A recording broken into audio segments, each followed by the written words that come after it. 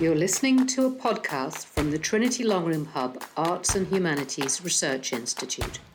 Thank you. So good afternoon, everybody, and welcome to the Human Plus Tech Talk series discussion for today.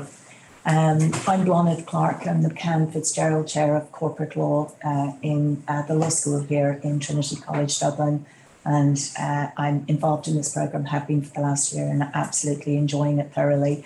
And we're hoping to share some of the discussions and convey some of the excitement about the research that we're doing here in TCD. So Human Plus, you may be aware of it. It's a commission funded research programme. We're bringing together computer science experts from arts and humanities, and bringing them together with experts from enterprise. It's this which really stands out for me as making this a really unique programme. We're examining human-centered technology research. And you might say, well, what is that? You know, that's a very big title, and how do you unpack it? And so this is how we've been using the Tech Talk series just to explain some of the issues we've been looking at. So far, we have heard from colleagues working on AI and ethics. We've heard from colleagues working on avatars and identity, and also the future of robots for everyday lives.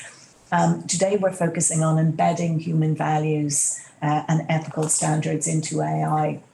And I think this is just such an important topic and so timely. So in the paper today, I'm reading that this week marks the first human clinical trials of a drug which is being produced to cure a very serious neurological illness, where the entire data has been identified using AI. So it gives us a really good insight into the positives. But also we have concerns on the global front. So this week again marks the acquisition of Twitter.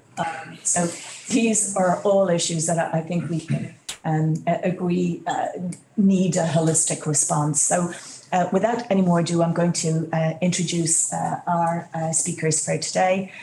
So firstly, we'll hear from the Human Plus Fellow, Nicola Palladino, and I'm particularly pleased to be introducing Nicola, as Dave and I co-supervise Nicola's research. He's working on corporate governance for trustworthy and human-centric AI from principles to practice. We'll be joined afterwards by Professor Dave Lewis from ADAPT, who is the lead and the expert in computer science on all things AI related. Then we're delighted to be joined by Dr. Ken McKenzie, who's the research portfolio lead in the Human Science Studio in Accenture. And he's also an enterprise mentor with us on this program. And as I say, this is what makes this sort of research absolutely key and valuable. And then last but not least, we're joined by Dr. David Philip, who's the chair of the National Mirror for AI. So just a word or two in terms of format. Each of the speakers will present for about 8 to 10 minutes, and then we will throw the floor open for questions. So if you have any questions in advance, please add them into the chat function, and we'll do our best to get through as many as possible. We have a hard deadline to complete by 5 to the hour. So we will try and fit in as much as we can. So Nicola, without more ado, I'm going to hand over to you. I will provide just a brief overview about the concept of trustworthy AI. And trustworthy AI in the last few years has become a very popular word, we can say a buzzword in this field. And the reason is easy to understand. Is also, the first reason is because trust is a key factor for adoption of new technologies. And we are living in time where there is a great crisis of trust in technology.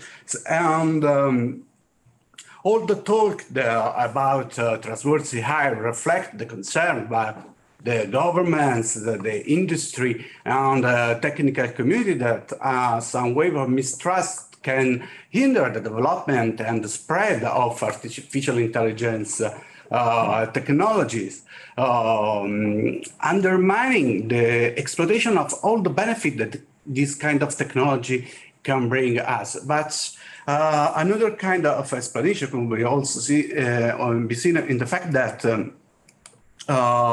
adopting a transversal AI approach is also the best way to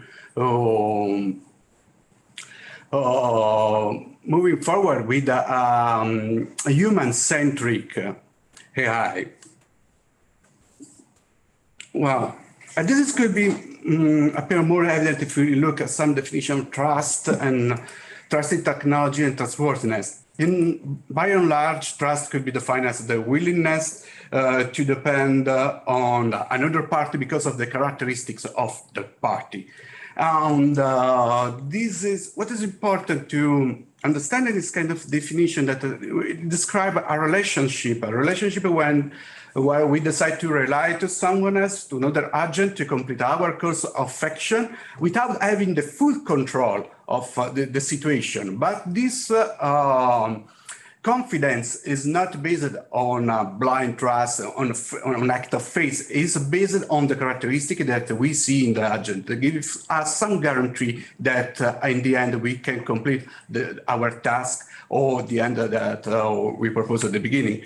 And it's important to underline this point because very often the notion of trustworthy AI has been criticized for that, because it could give the idea that we have to rely on new technology without a full knowledge, without understanding what it's doing.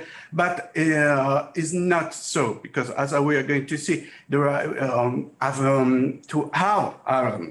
to sustain this relation of trust is needed some characteristic and some requirement unsatisfied. And so we can define trust in technology as the belief that technology has the attributes necessary to perform as expected in a situation. And then I want to draw your attention also on the definition of trustworthiness that have been developed in the International Standard Organization, that is considered as the ability to meet stakeholder expectation in a verifiable way. And here is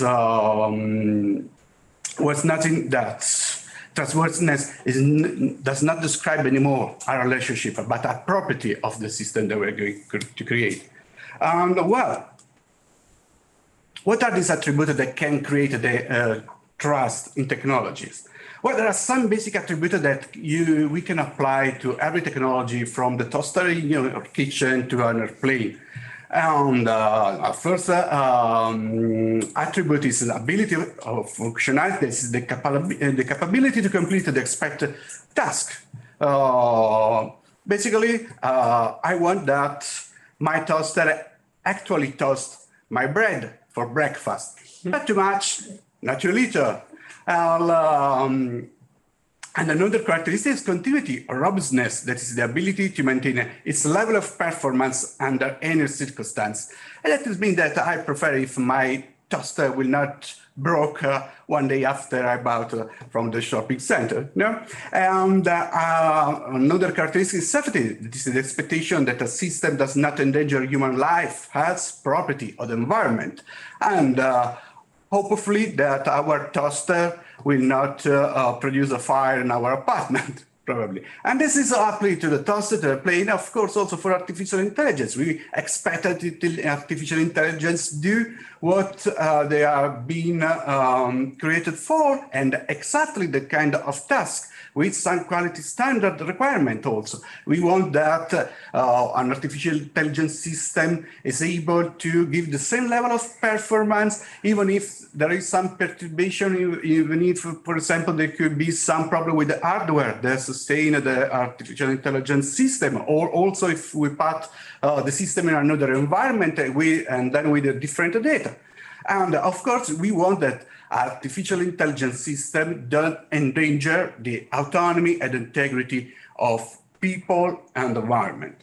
But there are some further requirements that have been described in the software engineering. As we can see, there are some of the requirements recur, but there are also new requirements, say availability, security, and But when we talk about artificial intelligence, the things are even more complex, because artificial intelligence can challenge trustworthiness for a serious characteristic. Most of them are related to the inherent socio-technical nature of artificial intelligence system.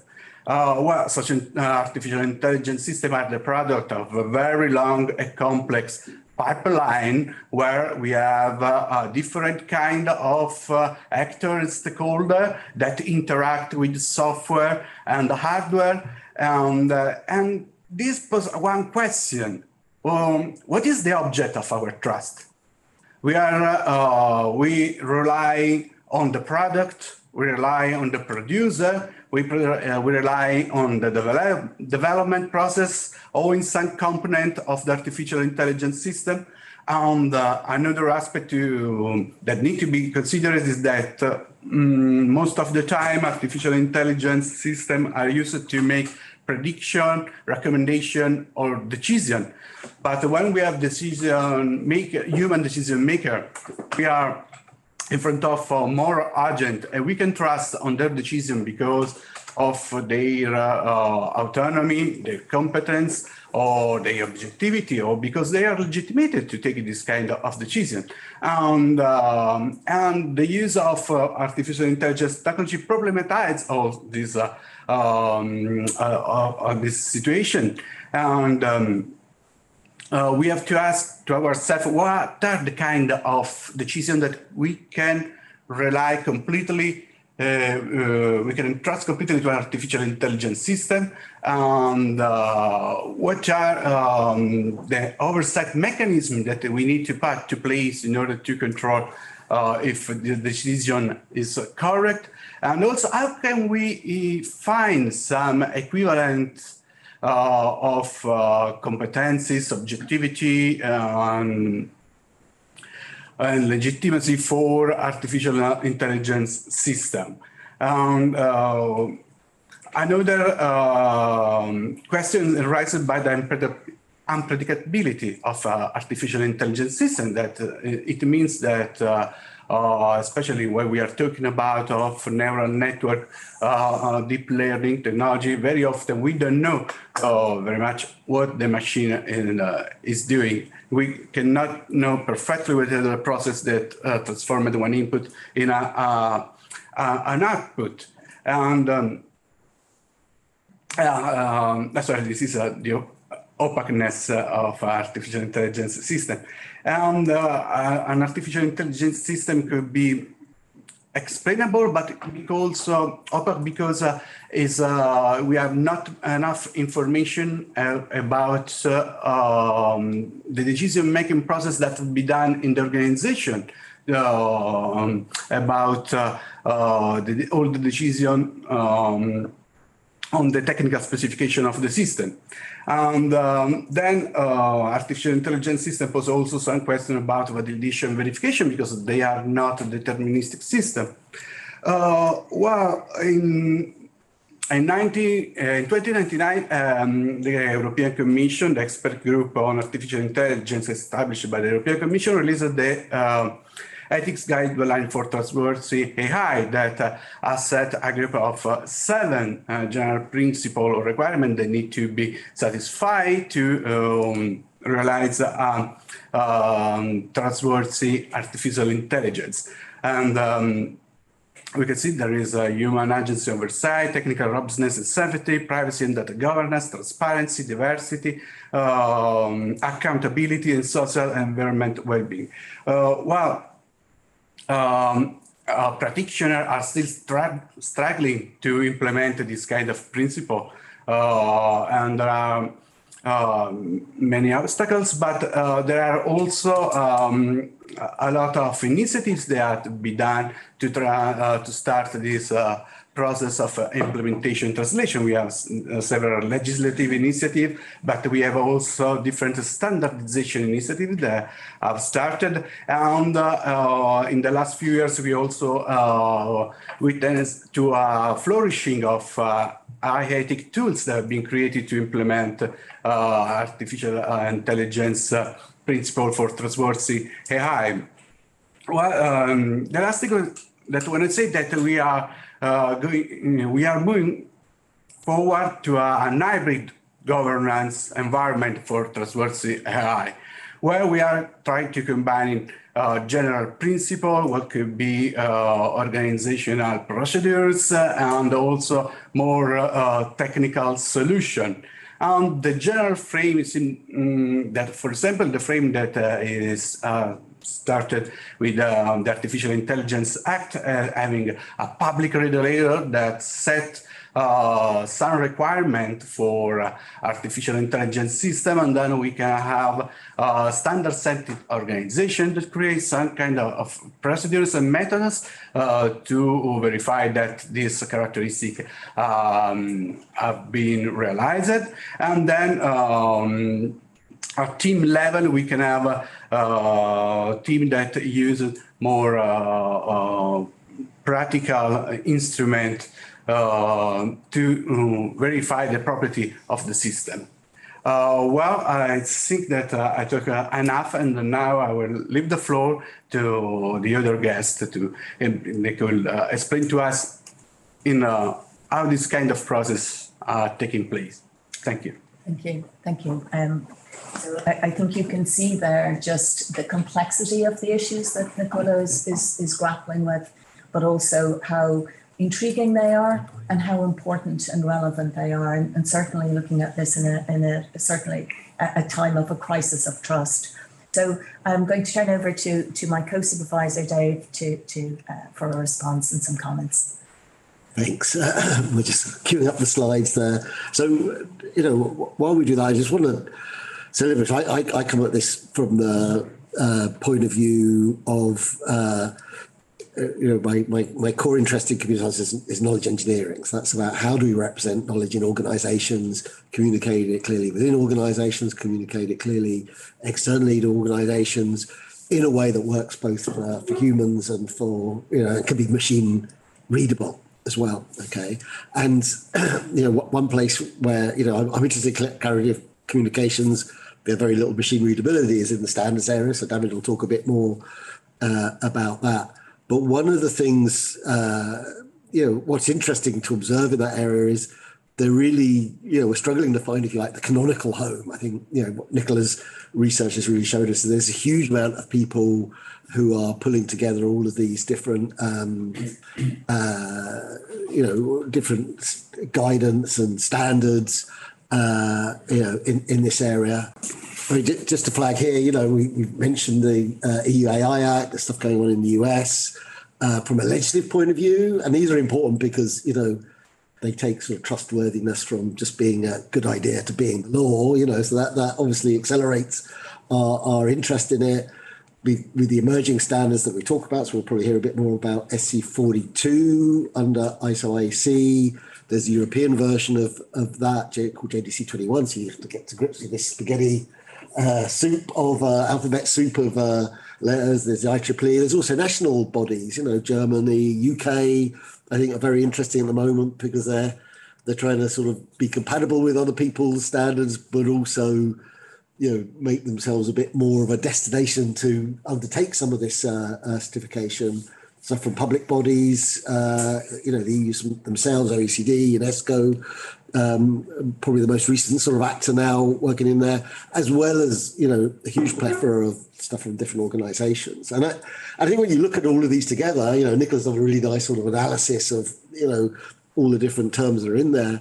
You can sort of see some systemic concerns that you also see emerging in the literature itself, being critical about other guidelines that are out there. So there's a plethora. How many of these are actually workable? There's a lot of papers out there talking about, how do we go from principles to practice, and where we're in that shift at the moment.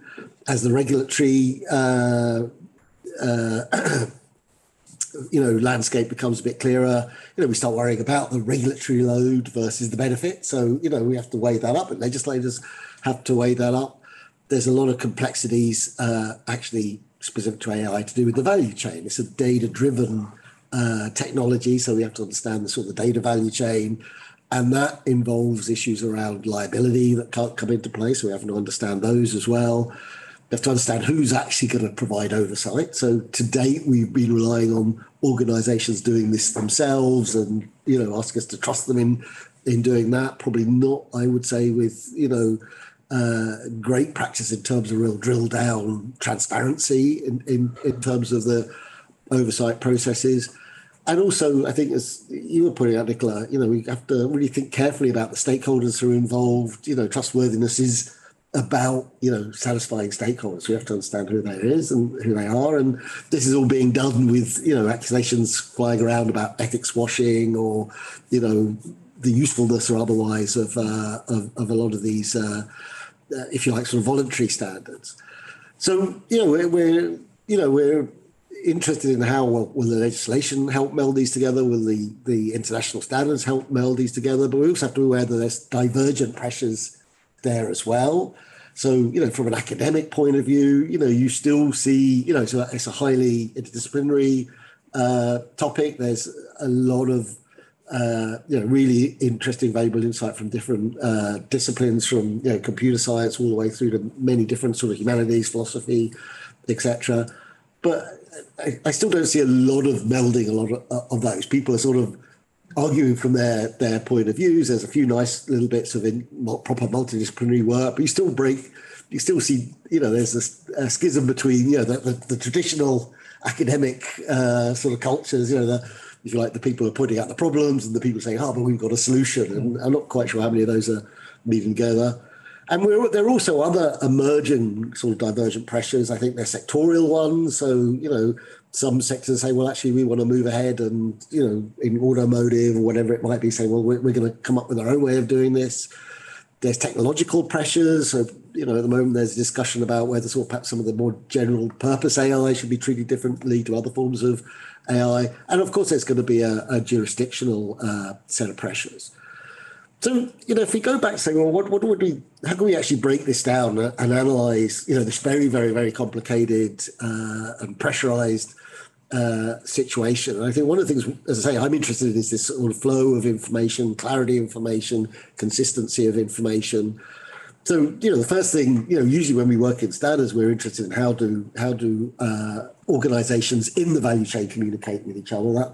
That's really important. And, we have various models out there. This is sort of a typical one based on OECD. So you've got people who provide data, people who actually develop AI models, machine learning models, people who put those in applications, and the people who use those applications. But, to really understand trustworthiness, we have to understand the social context we're working in.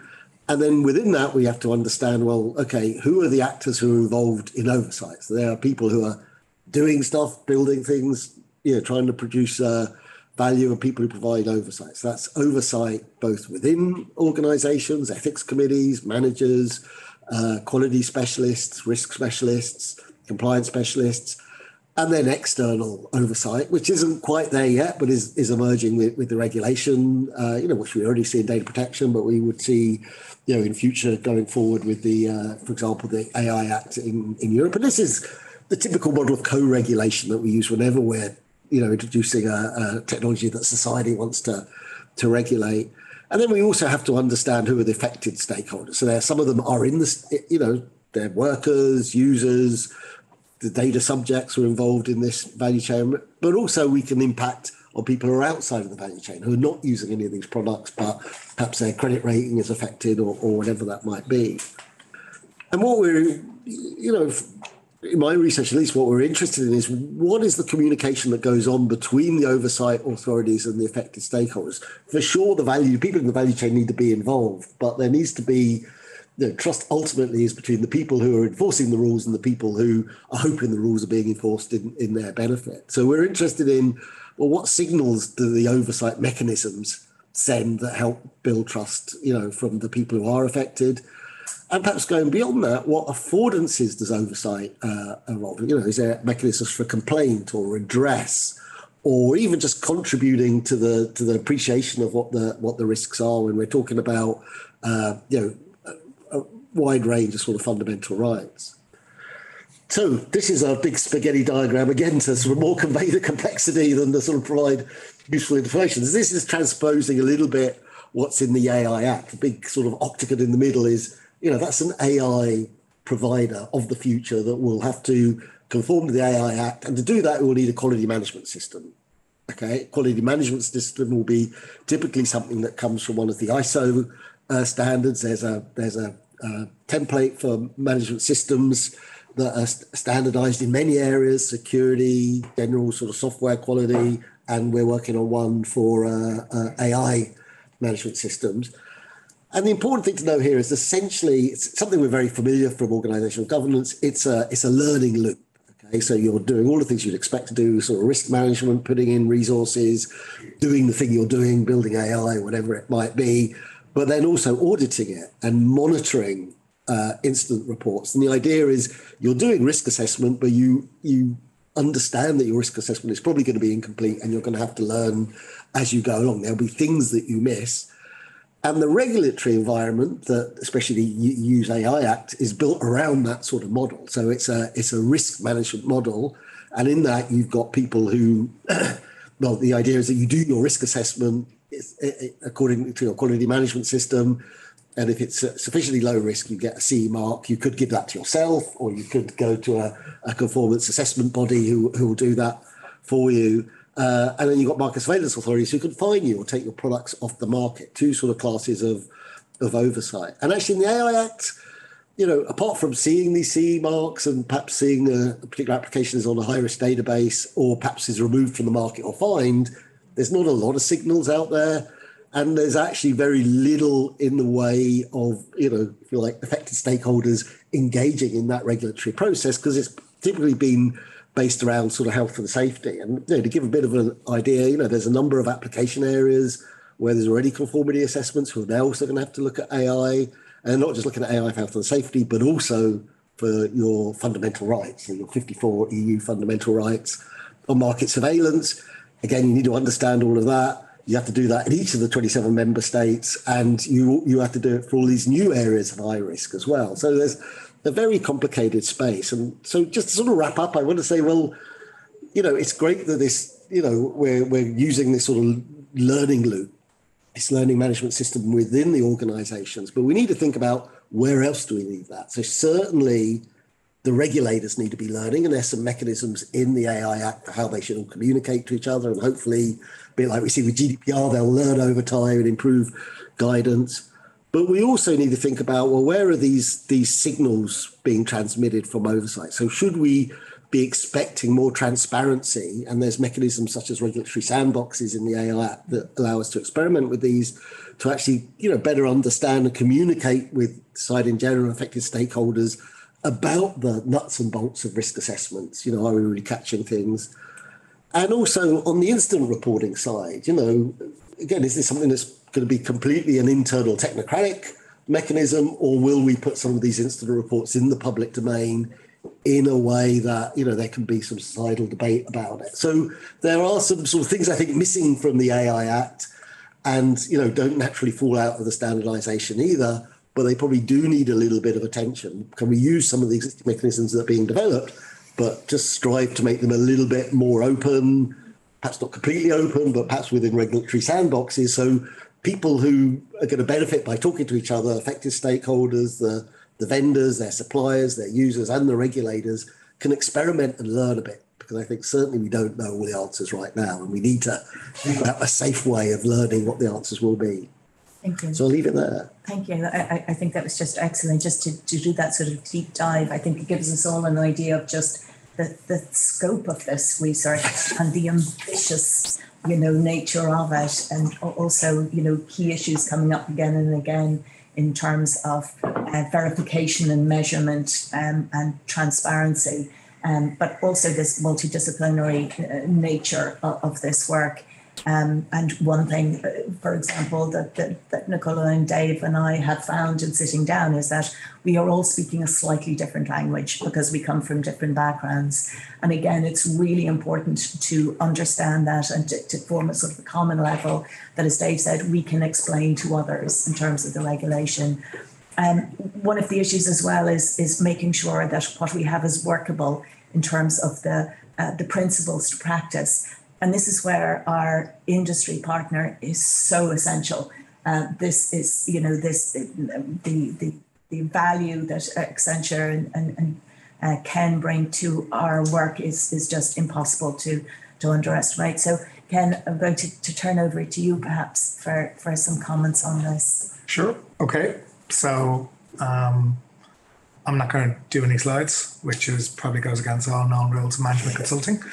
But I'm here to talk about this idea of, it's actually set up in the introduction, this idea of how do we get, I would say, a human understanding into what can be done with AI and understanding maybe some limits around AI.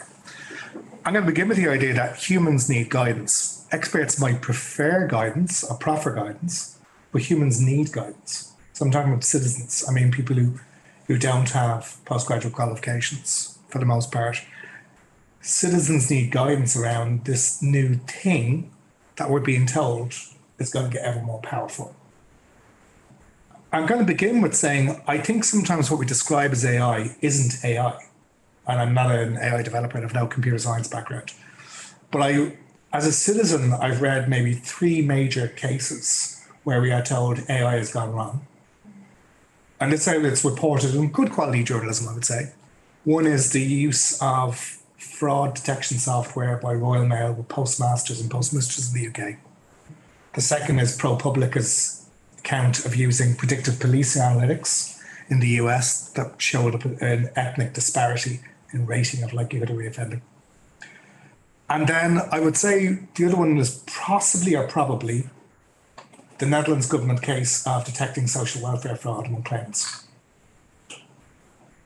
I'm not really sure that any 3 of those are AI. They may just be large end data sets with some statistics on them. Did the system learn from those things and go on and make more kind of HAL 2000 errors? Or was it simply a large end data set with some insertions on it?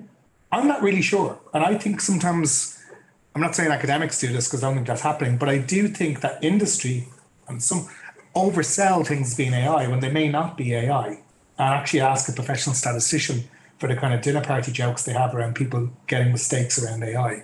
It's like, we have had credit scores long before we've had AI. How are those credit scores arrived at? We've had insurance weightings long before AI. How are those insurance weightings arrived at?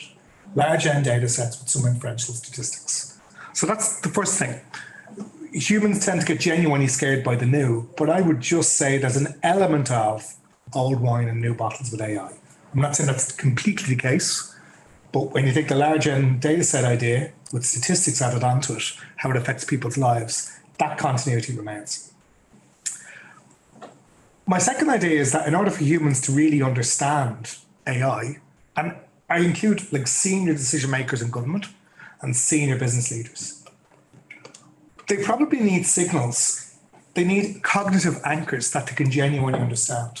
And I actually think going back to what Dave Lewis just demonstrated there, you get this clash of systems and sets of initials and codes, and none of them are in any way wrong-headed or deviant, but it's quite headache-inducing to think what will take precedence and where will we get clarity. I think that in order for humans to gain clarity, they need to rely on very old institutions to filter the world of AI for them. A really old institution they will need is the court system. We probably still do not have that single court case that says AI was used here were its assumptions. Those assumptions are flawed. Here were the consequences in these people's lives that would not have arisen if that AI system hadn't been in place. And therefore we need to think of this, this, and this. I think that would serve as a magnet on iron filings to focus developers, and I mean that in the larger sense, developers' attention on what they should actually do when they're building and testing their models. We probably need a court opinion. I'm not saying tax law works, but we know when we're breaking tax law. I'm not saying AI law will work, but we will know when we are breaking it in certain jurisdictions. And we need, I think, these, I don't know, Blarney probably, I'm sure is about time now, we need this critical juncture decision where we can say, oh, because of that statement, we now know this to be true for the US or for the EU or for Ireland, whatever. I think the second ancient institution humans need to give them a cognitive anchor is democracy. just because it's hard to understand doesn't mean we don't need human input on it. Now, I think what's unfortunate is that the world of expertise can be ambivalent about bringing in human input. In some cases, if you bring in humans that think stuff that does not make sense, I'm using that in a very guided way. But around things like, for example, the development of vaccines, you've got to be incredibly careful about how you use human input. Yes, you can consult, but to what extent does ordinary citizen input become veto power? I think we have to be incredibly careful about that. How can humans input on, statistical models, I'm just going to use that term, and that, to be honest, probably most people will simply not understand. We know from work by people like Gerd Gigerenzer that people find even compound interest calculations incredibly hard. What are they going to do with statistical models on this scale? But I still think we need to explain things to people. We probably need citizen jury type exercises. I know Essex County Council in the UK, Essex Council is working with the police force and Essex University on explaining how they're using data as they go around building new models. We probably need citizens juries, and we need senior legislators in them as well, to understand the difference of normative and descriptive AI. So if there are imbalances in society, AI cannot undo those imbalances. Some people say it can. It can reflect them or exacerbate them. I don't think it can undo them. That's my view, and others will disagree. I don't think it can make things better unless you choose to make them better, which you don't need AI for. You can just legislate. You don't need AI to make things better. Just make them better. So I think we need democracy, and we don't need democracy in going back to the legal sense to set the legislation. We need democracy to kick the ideas around the room. What is possible with AI? What's implausible with AI? What's good and what's bad about it? I think the third thing we need to consider then is another ancient institution, which is where can universities help? I remember years ago hearing the first time of where they introduced problem-based learning. Was it being introduced into Trinity College? So gross simplification, instead of just studying the basic sciences and then getting the pathology, you look at the pathology and use your basic sciences to get into the problem as well. Now that is a gross simplification, but let's run with it. But I don't hear enough clear descriptions of what are the problems with AI we're trying to solve. And are some of those problems solvable? Or are they just the nature of the beast? For example, large statistics will show social class disparities, irrespective of whether you use AI on them or not. I think we need problem-based learning. We need to get people together. For example, will doctors be sued in 10 years' time for uncritically accepting an AI-recommended therapy because they don't understand the calculus behind which was made to make that happen? Is that going to be a new version of Boehm's Law? Are we expecting doctors to become machine interpreters or not? I think we need to go right back to the university system and look at how we train computer scientists, how we train sociologists, and they're going to have to talk to each other and others as well. And I don't actually know if the university timetable lends itself to this. Hackathon, which is its own loaded term, is probably the closest we get to it. I'm not sure you can train people in the ways required to genuinely get the distinction of here's what's possible with AI, here's where can it go wrong, and here's where it can't undo existing societal problems. I think that normative descriptive tension and the techniques used to understand those and the maths used to build them, I'm genuinely not sure we can get a perfect dialogue around those. But we need to work harder. We need probably 4-hour classes in lecture theatres and 6-hour labs rather than 50 minutes of double sessions. I know that's a very granular suggestion, but I think we need to see those things. So in short, I don't think we're going to make much progress here unless we use ancient institutions to help humans understand very complicated things. Very clever humans did not understand the maths models behind the financial crash. Very clever humans did not understand the airborne spread versus the other ways of explaining COVID. We don't really understand those things plainly. We're going to have to rely on the court system, citizens coming together, and the universities to help shine light on what can be done.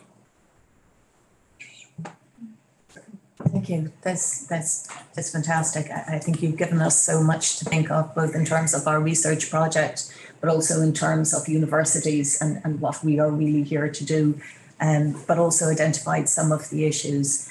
For the students listening, you're probably still reeling at the idea of 4-hour lectures. Don't worry, there's a benefit to be had.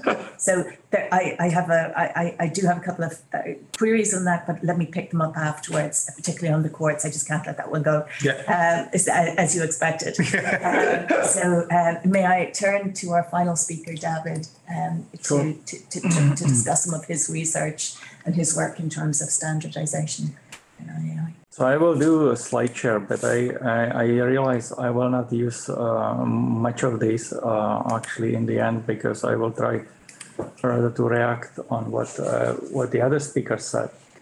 I totally agree with what Ken said here. You know, like a lot of things are blamed on AI, you know, like bias, etc. But that's not AI. This is systemic issues that were created in decades, hundreds of years, and you can't just automatically resolve things. Yeah, oh, forbid bias, it will be automatically fixed. That just doesn't make sense. You know, that's not the thing. And I totally agree that the courts will play a very important role, because there's this new thing that Dave mentioned. Regulation so far was very simplistic. It was one-dimensional. You know, how many people does it kill? We will not let it do, you know, if it kills more than X. And that's one-dimensional. That's so easy. But now there are 49 fundamental rights. But the fundamental rights are a system. They are in inverse relationships to each other. You know, like you cannot maximize one over the other. You cannot maximize protection of life against protection of free speech or privacy or democracy or, you know, manipulating elections, things like that. So, you know, when the European legislator comes to my technical committee and says, and by the way, AI must not violate human rights, that's total nonsense. That's no task, you know. That's not solvable. They are throwing the problem over the wall, you know. But we are not stupid enough to accept it, you know, because we know technical committees are not supposed to make political decisions. You know, the fact that the politician or bureaucrat asks the committee to solve the business or political issue, that shows how little they know about it, but it doesn't make it a valid task for a technical committee. You know? So sorry for kind of bashing the task giver, but this is unfortunately the fact. You know, the AI Act is very much immature. We are doing our best in technical committees to answer, to respond, to provide support for the upcoming regulation. But there needs to be dialogue. There needs to be understanding. You know, there needs to be understanding that there are a relationship between concepts that are to be standardized. Just a few anecdotal examples. Like, for instance, the AI Act requests that human oversight is standardized.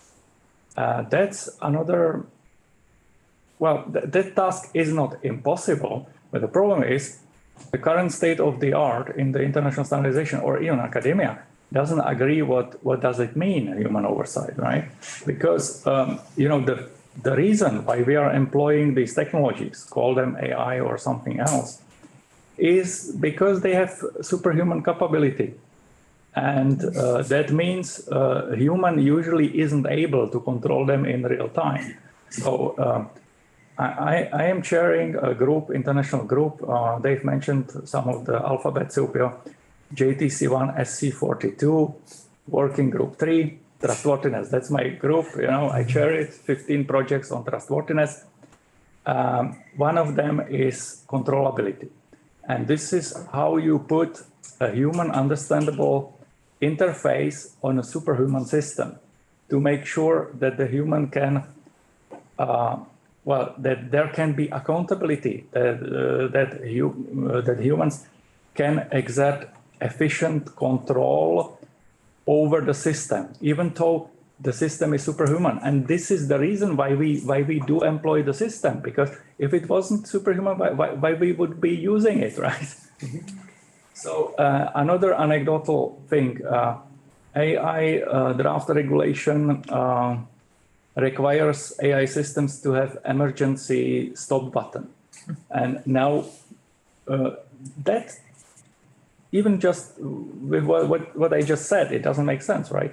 Because the reaction of the health device people, this is absolutely stupid. If you put emergency stop button on a laser surgery device, the human can only do harm. The human cannot interrupt the procedure in a way that could be anyway beneficial. So oversight, we have another preliminary project that is called Oversight, but this Oversight project waits basically for the controllability project to become stable, technically stable. And it is looking at those things, like the question was, what do we actually trust? Do we trust this box? But it's not about the box, it's not about what the box does in real time, because I am not even able to observe the state of the box in real time. The oversight needs to spread over the life cycle, and the life cycle in the broadest sense, inception, retirement. When it gets dangerous, it has to be retired. So the oversight, it's very simplistic, naive, and impossible to assume that the oversight can happen in real time. So I have a huge slide deck. I'm not going to use it because I'm just reacting, But the slide deck can be made available for the people, why international standards. International standards are, consensus achieved by international organizations on the global level. The benefit is that it's, unique consensus. You can be sure that there is no other authoritative opinion on that worldwide. So that's why you do worldwide standards. They are created according to World Trade Organization principles. The big three organizations are ISO, IEC, and ITU. ISO and IEC together, they have JTC1. This is the only joint committee between ISO and IEC, and this is where you standardize horizontal technology. AI is such a horizontal technology. So this is the European setup. The European agencies, Sensenelec and ETSI, they are mirroring the big three worldwide organizations. So I think that's enough. Yeah. I work in standardization. I'm trying to, respond. But it wouldn't make sense to go any deeper. Yeah. Thank you. Well, I think you have given us huge food for thought there. So just excellent presentations. I'm going to check the chat function, but just as I do, could I just abuse my privilege and just ask one question, since the last two speakers mentioned the importance of the courts in this respect, and the ability to take assumptions and look at the consequences. And I wondered what impediments you see to that, because when I look at that, I can see lots. So you mentioned one of those, David, in terms of, like technical committees, the courts aren't there to make political decisions. They're just there to do their job. So it strikes me, and I had this conversation with a senior counsel recently in terms of ethics. So what the court will do in a case like this is they will hear expert evidence, and it all depends on what those experts do. Because if those experts take a poor decision or a poorly formulated decision, that will be embedded into the decision. And that precedent which goes forward, the decision can be challenged, but no one will ever unpick the evidence to see what was there. And that is going to be a huge problem if you get to the wrong. If I may, I don't think there is impediment. I think there is a certain false sense of urgency. These things work in a due time. And it takes time until a case makes it to the Constitutional Court, and when everything will be heard and decided. And not only, and for such a complex system as the system of fundamental rights, not even the politicians can presume that they know what is the right balance. This will, and I think the danger now is in this impatience. Pushing the regulation too fast. Now, I am, of course, big corporation, whatever. But the thing is, if you push a regulation too fast, it becomes ethics washing. It becomes an empty flag that will undermine trust and not create trust. And of course, in industry, big corporations. Are important stakeholder in international standardization, but the fact that they say, "Oh, this regulation might go slower," it's not necessarily evil. It's not. It's we could regulate only what is understood, what is measurable, and those are the dependencies. Like as I mentioned, my group, my trustworthiness group, there is 15 projects on various trustworthiness characteristics. Again, it doesn't make sense to tell a technical committee, by the way, don't violate fundamental rights. That doesn't make sense. The same way, it doesn't make sense, by the way, be trustworthy, because trustworthiness is some 15 characteristics, and for different systems, there might be different thresholds, different characteristics might be relevant. This is what Nicola mentioned, like we are trying to make trustworthiness a property, measurable objective property of a system, not to rely on the relationship, because in the end we are not psychologists. We don't decide what makes people trust. Very very often those are irrational things that make them really trust things. But what we care is really objective thresholds of does it fail 2% of time or 0.2% of time?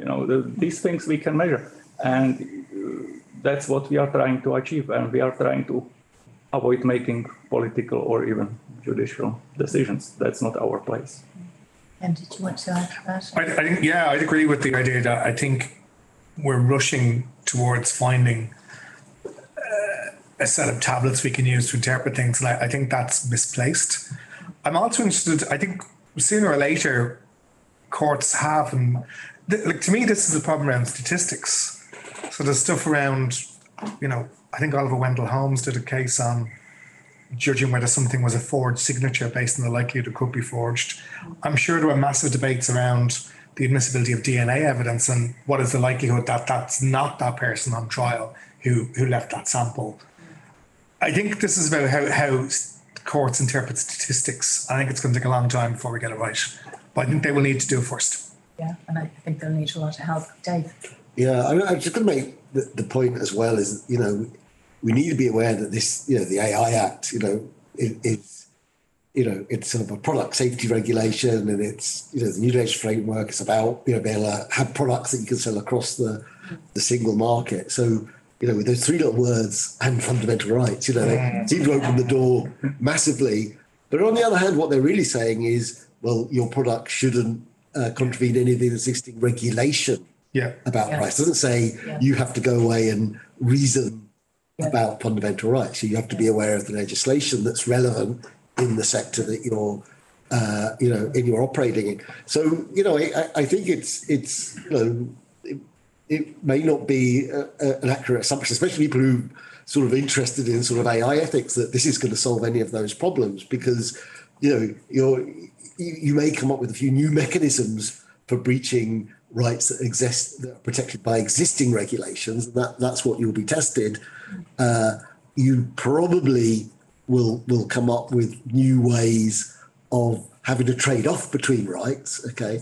But again, I don't think the AI Act is going to give you the ground to solve that. That sort of stuff tends to get solved more at a national level, because actually, the reason we have rights is because they're the things we can agree on. What's more difficult to agree on is how they all interact with each other, and that often has to be done more in a sort of local, jurisdictional, and cultural basis. So, I think if we're hoping the AI Act will result in a lot of court cases that will tell us how to deal with sort of ethics and AI, we're probably, I agree with that. we may not be disappointed, but we'll be waiting a long time. We've waited a long time. Okay, well, lawyers will like that idea. Yeah.